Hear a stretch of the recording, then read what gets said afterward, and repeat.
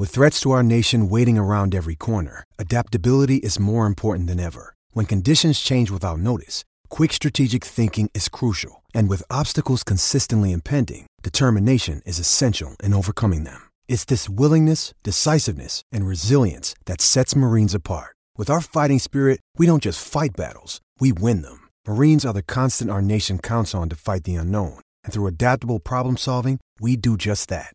Learn more at marines.com. Hi, I'm Michaela from Columbus, and I would absolutely recommend 3C. Because the accident wasn't my fault, 3C stepped in to handle the other person's insurance company, so I didn't have to do a thing. While they were fixing up my bumper, they actually fixed up a few of the scratches that were there, and now it looks brand new. I would totally recommend 3C to my friends and family, and I have been. 3C Body Shop, the finest in collision repair. Hey guys, have you ever thought about starting your own podcast? When I was trying to get this podcast off the ground, I had a lot of questions, like how do I record an episode? How do I get my show into the apps all the people like to listen to? And how do I make money from my podcast? Well, the answer to every one of these questions is really simple. It's called Anchor. Anchor is a one-stop shop for recording, hosting, and distributing your podcast. And best of all, it's 100% free and extremely easy to use. And now, Anchor can match you with great sponsors who want to advertise on your podcast. That means you can get paid to podcast right away. In fact, that's what I'm doing right now by reading this ad. I've been using Anchor now for, almost a year, and I really enjoy it. It's a lot easier than any of the other podcast apps I've ever tried. And again, it's free, guys. It really is free. It doesn't cost anything. So if you want to get started on a podcast and making money doing it, then go to anchor.fm/start. That's anchor.fm/start. Anchor, the best way to podcast.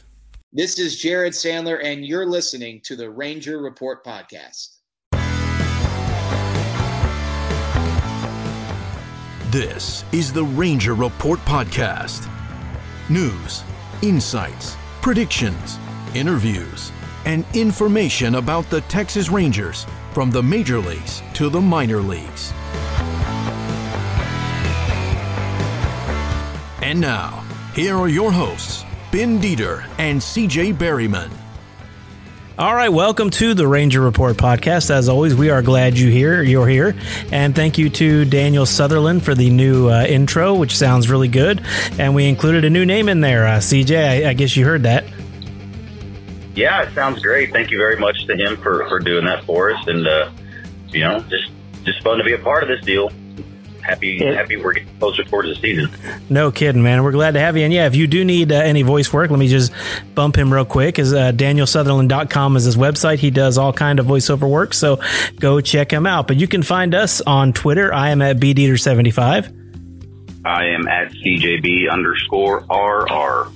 And then also, we are at The Ranger Report on Twitter and on Facebook and on Instagram and pretty much anywhere else that you go, we have a presence there. So don't forget, we have a shop. Look around. We got some cool hats, shirts, stickers, mugs. I don't remember what all we have on there. Lots of good stuff. And then we have a Patreon that we would love for you to be a part of. Go on there and sign up for that. So that would be fantastic. So a lot happened this week in Rangers news with, I think... Didn't somebody get traded? I heard something about somebody going to Oakland. I can't remember, though. Yeah, I don't remember who it was. It was somebody that we've heard of before, maybe. Yeah, so... I think we're going to talk about that a little bit tonight. But before we get into all that, we're going to start doing a trivia question on each podcast episode. And for the trivia question... You will send at the Ranger Report on Twitter. You will send in your answer with the hashtag trivia question so that we know what you're doing. And then at the end of the month, there'll be 3 this month because it's already the second week of February. We'll pick one winner out of everyone who got it right. And we will send you some stuff from the RangerReport.com store. So I thought we'd start, CJ, with a question that's basically, this is basically the most softball of softball questions you can get. All right, the first question we're going to ask is, who is the Rangers' all-time winningest postseason pitcher? That's a pretty softball question. I mean, it was in recent history, and he was a fan favorite, so I don't think anyone's going to have trouble with that one. So be sure to tweet at the Ranger Report with the hashtag. What did I just say? Trivia question. Thank you. With the hashtag trivia question, and answer the name of the person who is the all-time winningest postseason pitcher in Rangers history. I won't say who it is, but you know. Do you think that it would help people out if I said that it was his second tenure as a Ranger, or would that just confuse people? I don't know. That might confuse people. It's such a difficult question. So now they will get harder, but I thought we'd start it off with a nice, easy softball one to get the trivia thing started for 2021. Let's move on to Elvis Andrus, which we just mentioned, to the Athletics. Shock was my first thing, and then disbelief, and then as I got to thinking about it, I realized it was probably not a bad thing with the Rangers rebuilding to let him go somewhere where he can play shortstop every day, but I'm still sad to see him go. Absolutely. I mean, he was kind of a trademark for the Texas Rangers World Series teams, and then kind of that build towards it. We're gonna do more talk, later on some of his top 10 moments, and I'll get into mine. And it was in that 2009 season, his rookie year.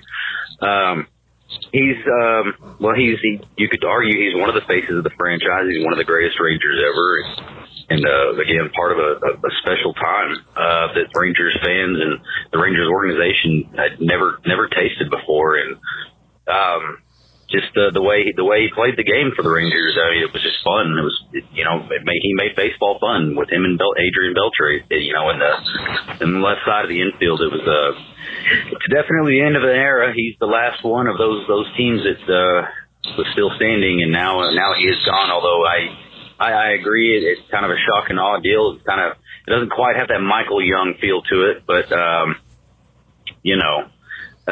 it's definitely sad, but also probably as we move forward on a rebuilding season with the Rangers, it's definitely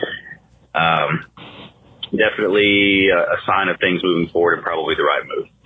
Yeah, it was. And like I said, disappointed, but so many good memories. Like you said, watching him and Beltre for years over there on that left side was so much fun. The way that he interacted with people like Emily Jones and they were interviewing him, all kind of stuff that he did on the field and off the field, always had a big smile on his face, watching him grow up here. It was just awesome. And like I said, it's one of those things though, you're supposed to fall in love with the name on the front of the jersey, not the name on the back of the jersey. But when a guy spent that much time here, it's hard not to be a little sad when he moves on. But again, it was time for him. He didn't know if he was going to have an everyday position here. He will with Oakland. And for him, I'm really glad that he got to go somewhere with an everyday position, but I'm not glad that it is Oakland, since we'll see him 19 times this year. Yeah, it's odd how many times, if you look back, especially since John Daniels has been with the Rangers, the A's and Rangers are no strangers to one another when it comes to making trades with each other. I mean, they've made a litany of them. So it stinks that he's going into an interdivision rival. But it's not a surprise to see Oakland and Texas make a deal. But yeah, we're going to get to see him 19 times unless he's got the day off or injured. So it's going to be bittersweet, I guess you could say. Yep. And speaking of that, they traded him for Chris Davis, the Ranger Killer, who I guess will no longer be a Ranger Killer since he is now a Ranger. Yeah, that's the one thing, I guess, is they said we're going to go ahead and get rid of Elvis, and we need to get back somebody who's been killing us for, his numbers against the Rangers have been insane. I saw him the other day. It was something like 40-something home runs against the Rangers. Yeah, it's ridiculous. It had a Vladimir Guerrero feel to it, that every time he stepped up at the plate against a opposing pitcher that had a blue or red T on the ball cap, the ball was going to be sent out of the yard. I mean, it was just insane how hot he get when you play the Rangers, and it seemed to cool off afterwards. So I don't know what it is, but hopefully he brings a lot of that to Texas. But it's going to be interesting to see. It also opens up more questions as to what's going to happen there in the outfield and at DH, because he's kind of a high slugging and high strikeout guy a lot, and we already have one of those at right field for Texas. So with Joey Gallo, so I just have an inkling, and I don't know why it just kind of hit me, but the Rangers actually might not be done. I mean, could this be a signal of maybe Joey Gallo moving as well? I don't know. But Chris Davis, I mean, at least it'll bring some fun watching the pop in his bat to the ballpark this year. Yeah, I agree with that. And of course, there is a chance, I don't think it'll happen, but there's a chance he can never even play for the Rangers, and they might either move him somewhere else or do something else with him, just because you say now, you've already got a traffic jam in the outfield. And what does this mean for DH when it comes to, who they already have there? So it's Willie Calhoun. So it's interesting. Yeah, it's interesting to see what they're going to do with him. But if he plays here, we already have a high strikeout, high home run guy in the outfield. So I think he could definitely bring a lot. He's right-handed, which the Rangers don't have a lot of right-handed pops. So I think it could be a good thing. I think him and Calhoun could, platoon and both play a little outfield, both play a little DH. Yeah, that would certainly be ideal if it is indeed the case that they stick with the roster that they have. I just have a feeling that it's just I don't know, just the feeling that something else is going to change. And like you said, this was a deal that the Athletics wanted really badly, and the Rangers helped them out by getting Davis's contract off the books, and the Rangers are going to pay for. They're sending $13.5 million over to Oakland to pay for Elvis's 2021 deal. So they're getting a free year of Elvis and getting Davis's contract off the books. That doesn't mean that the Rangers are just going to eat Davis's contract either. So. Just a lot of moving parts at the moment. So it's kind of exciting because we've been in a lull, really, since December. So as far as transactions happening really all around baseball, aside from some little signings and re-signings and whatnot, and arbitration deals getting done or not done. So it's interesting to see. And the Rangers did get a catcher that was pretty highly thought of in Jonah Heim. So that's also going to be an interesting thing at catcher for the Rangers this year. Goodness. I mean, this trade alone it just opened up the door to a lot more questions. Yeah, because reports are saying that he could actually compete, in spring training with Trevino at catcher, which puts a lot of pressure on Trevino, who I thought had a great 2020. I thought he looked great behind the dish and at the plate in 2020. He had a stretch there in the middle of the season where he could do no wrong at the plate.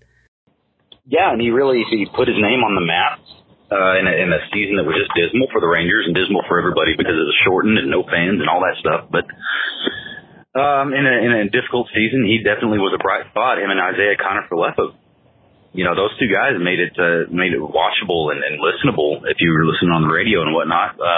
So you kind of pencil him in as a starting catcher rolling into this year, just based off what we saw from a shortened last season. But it's in competition's a good thing. So. It'll be interesting to see, and you might see a platoon situation there, or one catch in 2 days, one catch in one, and day games after night games. So you'll likely see both of them a whole lot. It's going to be interesting to see who gets the first nod. Yeah, and to me, that's saying that Sam Huff is going to get some more everyday playing time down at AAA. Before he gets called up here, he'll get a little more time down in the minors. Yeah, I agree with that, and he does need a little bit more. And you could say the same. You could have said the same about Trevino last year, but some more AAA at bats for a guy that's unproven. That's not going to hurt, especially when you're trying to kind of fill out what you're going to have for the next couple of years and hope to build towards something. Yeah, I agree. All right, let's move on to third base on MLB Network. Chris Young said that, third and second. Chris Young said that it's really Solak's job to lose at second, and Odor will be sort of a utility infielder and maybe even play some outfield. How bad do you think Nick Solak would have to do for Rougned to be the starting second baseman on opening day? Well, if Chris Young, believes that Solak is the top guy right now, then it'd have to be difficult for him to lose. I mean, he'd have to be pretty bad because you've seen what Odor brings to the table at second base. Yeah. For over the past few years, especially, and it hasn't been good at all. And maybe defense was getting in his head too, making a mistake in the field because I've mentioned it before. Odor's not the strongest mentally, I guess. I don't like using it that way, but it's kind of the way you have to with, a mistake he lets linger.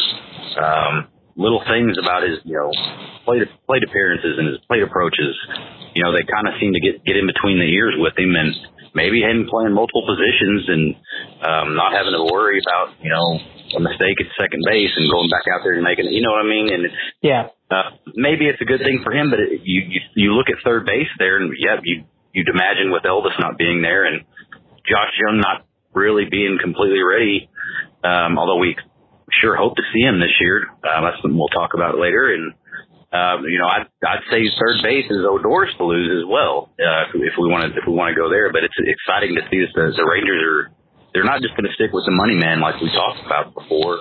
With him getting that new contract, that new big contract, it just sounded like they were going to just give him every opportunity to stay at second. But now they're going to kind of move forward.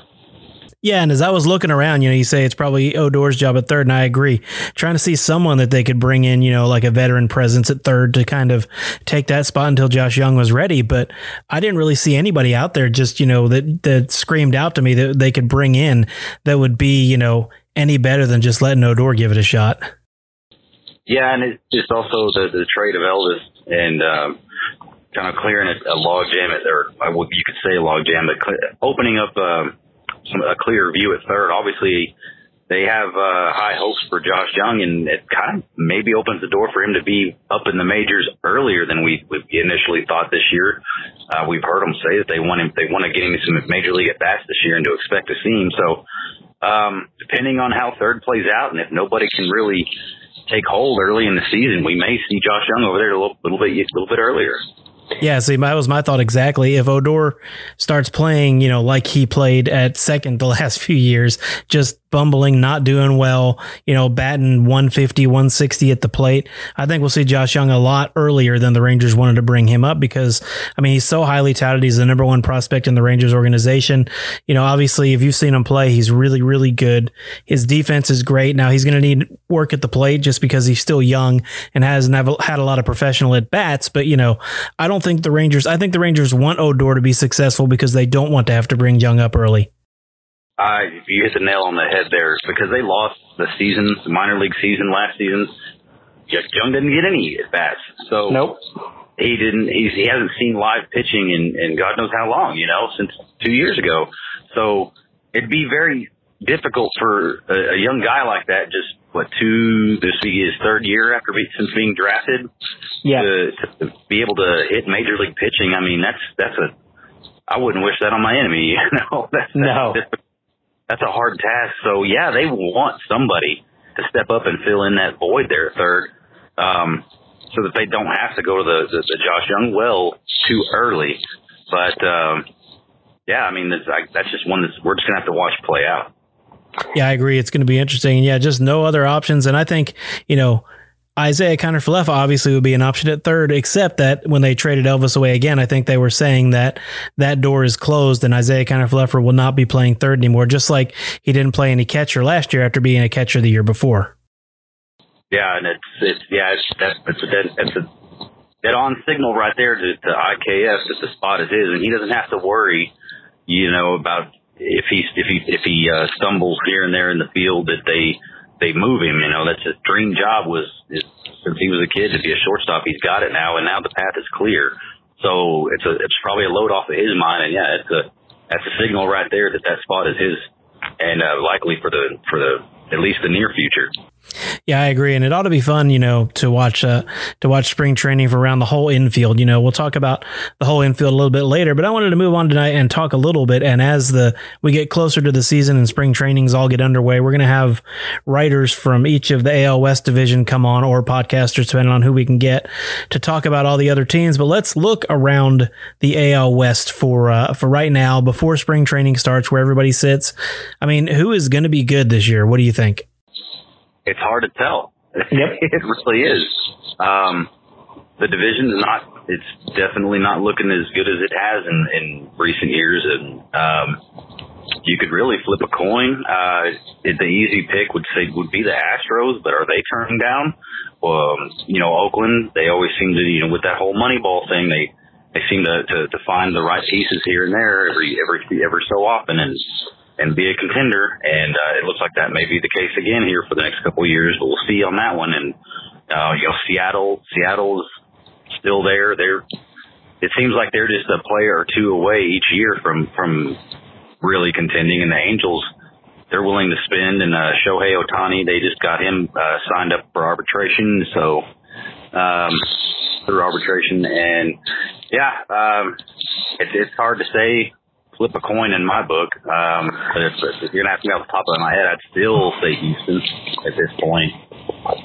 Yeah, I have the feeling that Houston might be down this year. They've lost some players. You know, they're not as good as they were, but you can never count them out because they've played together as a team for so long. They're a good team, obviously. You know, you take away the trash can banging in 2017, but still, even with that, they were an amazing team. Even if that hadn't have happened, we got to admit they were a really good team even without that. And same thing in 2018 and 19. They were a little down this last year, but you know, everybody was. Angels, definitely. Angels do not mind spending money. You know, Artie Moreno will spend a lot of money. He did again this offseason. They got Rendon last year, who they'll have again this year. You know, they have the roster that should be able to win, but they never seem to be able to. No, they get the names, they get the big contracts, they'll make the trade for the big name, but for whatever reason, it just never transpires into as much success as they would hope and that you would expect. And that's no harm to Rangers fans or anybody in the AL West. They're happy to see the kind of that money go to waste. And we don't have to look much further than Josh Hamilton, you know. So we can thank them for that, I guess. And they have no problem spending. So if they're in anywhere even near contention, they're not afraid at the trade deadline to pull some deals either. Nope. They're not one to say, okay, we're not quite there. We don't know if we can contend. We're going to maybe get some young guys up there. No, they're going to go for it. I agree. And then to me, the most interesting team, the A's, like you said, everyone always seems to think this will be a year where they finally have to start rebuilding. And then, like you said, they somehow pull together some sort of, snap together team that goes out there and wins, 92 games. So we'll see what they do this year. But to me, the most interesting team is the Mariners. They spent a little money. They got some young guys and some veterans. I will be interested to see. I don't think they'll do well to start the season, but I'll be interested to see if that team can sort of mesh together as the season goes on.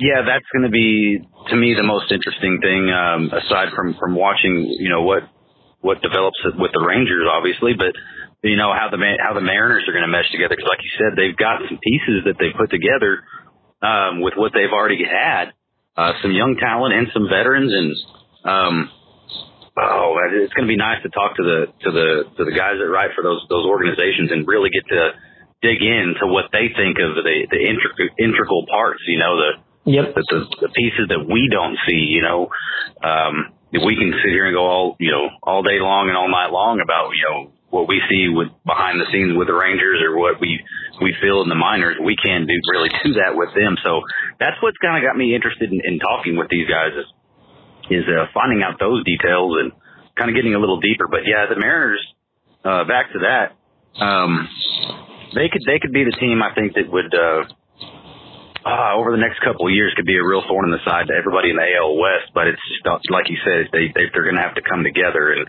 it might start out slow, but if they can catch their stride, I'd say a quarter of the way through the season, look out. Yep, and that's what I think too. I think the West is going to be. I don't think we're going to have I don't think you're going to have two wild card teams come out of the West this year, but I think I doubt you'd have one, but you could see, like you said, the A's might sneak in there. The A's could win the division. The Mariners could win the division. The Astros could win the division. Then the Angels could win the division. So that means that the Rangers will probably win it, right? They're the ones that shouldn't be able to win it, so they'll be the ones to come out and win it.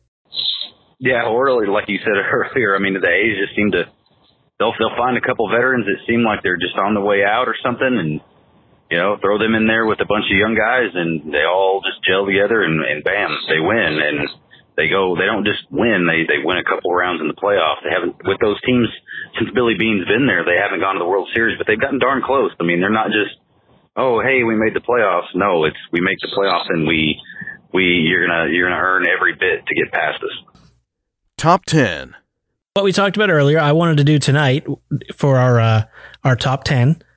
I wanted to do Elvis Andrus memories that you and I have from his, 12 years in Texas. I wrote down 10, but, I know you have some too, so I'll go back and forth. But I'll let you start with your first memory if you'd like to. What's one of your favorite memories of Elvis during his time here? Number 10. Mine is the one I mentioned earlier. It really was nothing that he did. None of the special things that he did in the prime, the 2010, 2011 seasons. It was his first major league game.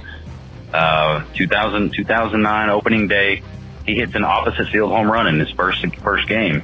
And, you kind of got to see him flash the glove at shortstop on the infield. And you kind of like, wow, this kid's going to be really good. And wow, this team is real young and real good. And then we might be getting good for a while. And we had no idea how fast that was going to happen. To me, looking back on it now, leading up to that season, we've seen, watching the Rangers, winning the first game means absolutely nothing.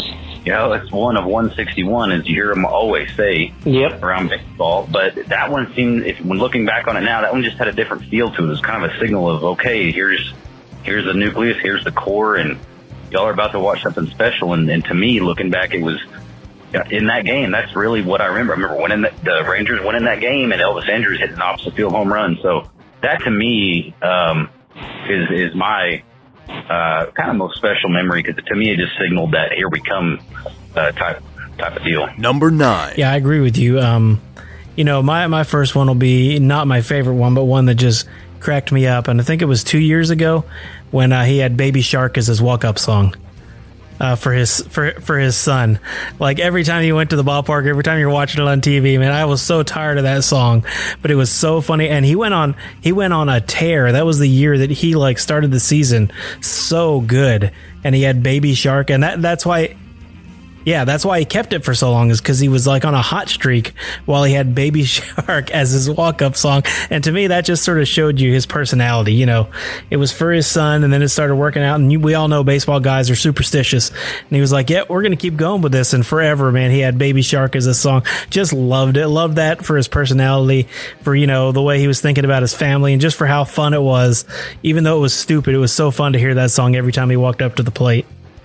Yeah, there was never a shortage of shenanigans when it came to Elvis Andrus, even when it came to his walk-up song. Nope. All right, what's your next one? Number 8. I have to go with all the Adrian Beltre, all the shenanigans. Again, there's that word that he and Elvis would play in the field, with the head touching and Elvis wearing Beltre's hat in the dugout while Beltre's running the bases. And then I remember I'll have to go with I'm just going to go with that as a whole. I think that's good. Yeah. Just how much fun that them two had together. Beltre actually kind of really taking Elvis under his wing and showing him how to be professional while still saying it's okay to be a goofball and have fun. Because we know by watching them, they had a whole lot of fun out there, and that's what baseball's supposed to be fun, and they exuded that, and Elvis exuded that every time he took the field. Yeah, just the smile and all the hand signaling and the messing with Beltre on the pop-ups, and then drawing a line in between him and Beltre on, hey, this is my spot and that's your spot. So if the ball comes over here, all that kind of stuff. Yeah, him and Beltre, I think all around with that whole thing they had going was just a blast for years. Yeah, but if you go to videos, if you look at any videos of Elvis Andrus highlights from YouTube or anything, you'll always see the ones of the two of them both pretending to catch a ball. Beltre shoving Elvis away when he gets too close, and then all of the head touching. Those were so fun. Like you said, just like that. It made baseball so fun to watch on TV because even the national guys would notice and get the cameras on them, and show what they were doing. And I particularly remember one where Beltre had something in his eye and Elvis was trying to blow it out of his eye. That was a great moment to watch. Then I remember at the pitcher's mound when Elvis touched his head and Beltre threw his glove at him. Oh, that was absolutely hilarious. So this year, I remember Tom Grieve on the broadcast laughing his tail off. I remember it specifically. Sitting there watching that, they show that clip of they do their normal mound meeting like you said, and Elvis did a little head tap, and Beltre threw his glove at him, and Beltre ran out to shortstop. Number 7. All right, my next one would be, and this is just something, if you look at any highlights of Elvis from years and years, was the spin throws. You remember those? He'd be going to his left and turn around and chunk the ball back to first base. Those, to me, the first time I saw him do it, I was so impressed. And then he kept doing it over and over for years. And it's just such a difficult thing to do. And he made it look routine, kind of like Derek Jeter and the jump throws. You know, Elvis, and he would kind of jump on those too. But just the 360, spin around, grab it, and throw it to first. And he got so many guys out that way, and it was just so impressive. Yeah, a lot of guys that do that or try to do that end up throwing it looks all great until they make the throw, and it's a wild throw because it's so hard to control your body when you're spinning at such a rate and trying to get it to first base as fast as possible. But Elvis, like you said, Derek Jeter, I mean, I can't tell you how many times early in Elvis's career that I said, wow, that looked just like Derek Jeter. And the jump was in the end, deep in the hole, it's short, and wow, that looked like Derek Jeter. And then after a few years, it was like, yeah, we're used to seeing that, it just became a norm. And yeah, that spin throw, it's one of the more, it doesn't look as difficult as it is. It really doesn't. Yeah. So the average person watching it be like, oh, that was cool. And we're sitting here going, holy cow. That's a hard play to make. But Elvis did a lot of that short. He made a lot of those plays look real easy. All right. What's your number 6? I'm going to have to go with, I cannot remember which exact year it was, but Elvis tried to pimp a home run. Thought it was going to be a home run. He hits it, and he's walking or kind of jogging lightly to first base, watching it, and the ball hits the top of the wall and stays in play. And he has to hightail to second base, and boy, did Adrian Beltre let him have it when he got back into the dugout. I remember that. And Elvis was trying to explain it to him like he was in trouble, and Beltre sitting there with his arms crossed going, what are you doing? Yeah, that one was funny because Elvis immediately when he got to second base turned and looked at the dugout, and he knew Beltre was staring at him. Beltre gave him the hand signals like, what are you doing? Run. And that was funny, and the interaction when they got back to the dugout. But yeah, that one was a good one because it was just a big oops moment. That it actually turned out to be fun and funny because Elvis ended up scoring later in the inning, so it was okay. He did, but man, that was really funny. It just, like you said, that was kind of like the culmination of all of their interactions because it looked like a dad that the son knew he was going to be in big trouble when he got back to the dugout. Yeah, and then he was, yeah. Not saying anything with his arms crossed, and Elvis is trying to explain what he did. That's exactly what it looked like. It was fantastic. Number 5, I put down as all of the Gatorade dumps on the players of the game. Him and Odor for years were in charge of that. They'd run around, they'd sneak up. Several times they got Emily Jones as well, but they'd sneak up and dump. Yeah, they'd sneak up and dump. My favorite one was probably where Beltre grabbed the rake and ran out to the pitcher's mound because he knew they wouldn't dump Gatorade on him on the pitcher's mound. Yeah. Yeah, and then he grabbed the rake and started raking the pitcher's mound. That was good stuff. But just watching him for all those years, and and I think the main thing we're talking about, just all the joy he played the game with, but just he made it so fun for fans, which I think is why fans are going to miss him so much. Absolutely. I mean, it's a void. It's going to be a void left. And when Beltre decided to retire, obviously that was, just as heartbreaking. And it's like, man, you're losing a lot of that character, the passion for the game, you get the fun for it. But you still had Elvis there. And, while it wasn't the same, you just still had that joy of watching him play. And now that's also gone. So it's going to have a different feel to it moving forward, and it stinks. And, like I said, it's kind of has that Michael Young feel to it when he was traded to the Phillies in 2014. The signal to the end of his time with the Rangers is just it's going to have a different feel to it. It's going to feel weird. Yeah. All right. What's your next one? I think you have it here on the list, and it's something that I think it slips a lot of people's minds, and it's the fact that he is the leading base stealer of all time for the Texas Rangers. Yep. There's a lot of records that a lot of the players of recent memory have broken, and it's just because, well, that's just what the Rangers have been for the longest time, aside from the mid to late 90s Texas Rangers. There's not a whole rich history of a whole lot of record breaking, but that's a pretty big one. And, he was consistent. I mean, it was 30 bases every year. You could mark him down for, and the aggressiveness and the smart base running. And you never really, usually with a guy that's as aggressive and you think of him with his, the way he plays the game and kind of would be nonchalant on the bases. And that was far, far from the truth. He was very, very attentive on the bases and, always took the extra base when available and, would score from second on a ground out to short, the throw to first, and he'd be at home to get a run in. His speed and his ability to run the bases, and like I said, 30 plus stolen bases. I don't know how many years. And finally, he got to see that. So got to see the reward for that in being the all-time stolen base leader for the Rangers. So I think that's something that might slip some people's minds. Yep, I agree with you, and that's why I'd written it down there. All right, number 3 for me, and this is something that I'll remember the rest of my life. In Game 2 of the 2011 World Series, he caught a ball at short and had to get the out at second and couldn't get the ball out of his glove, and he took his glove off and threw it to second base for the out. That was one of my favorite memories from that World Series. It's just what quick thinking to take, just like, whatever. He took his glove off, he threw it, they got the out. Yeah, and you see, in the old, remember the Mel Allen, the bloopers? Yeah. Videos on VHS back in the day, and you'd always kind of see some of those, and they're real funny. No, that was a serious moment, and a big moment, and he had to make a snap decision, and rather than going, I can't get the ball out, and the play's dead, no, he thought, he was on his toes, and made a play with his glove, literally. So, and that wound up being a huge play in the game too.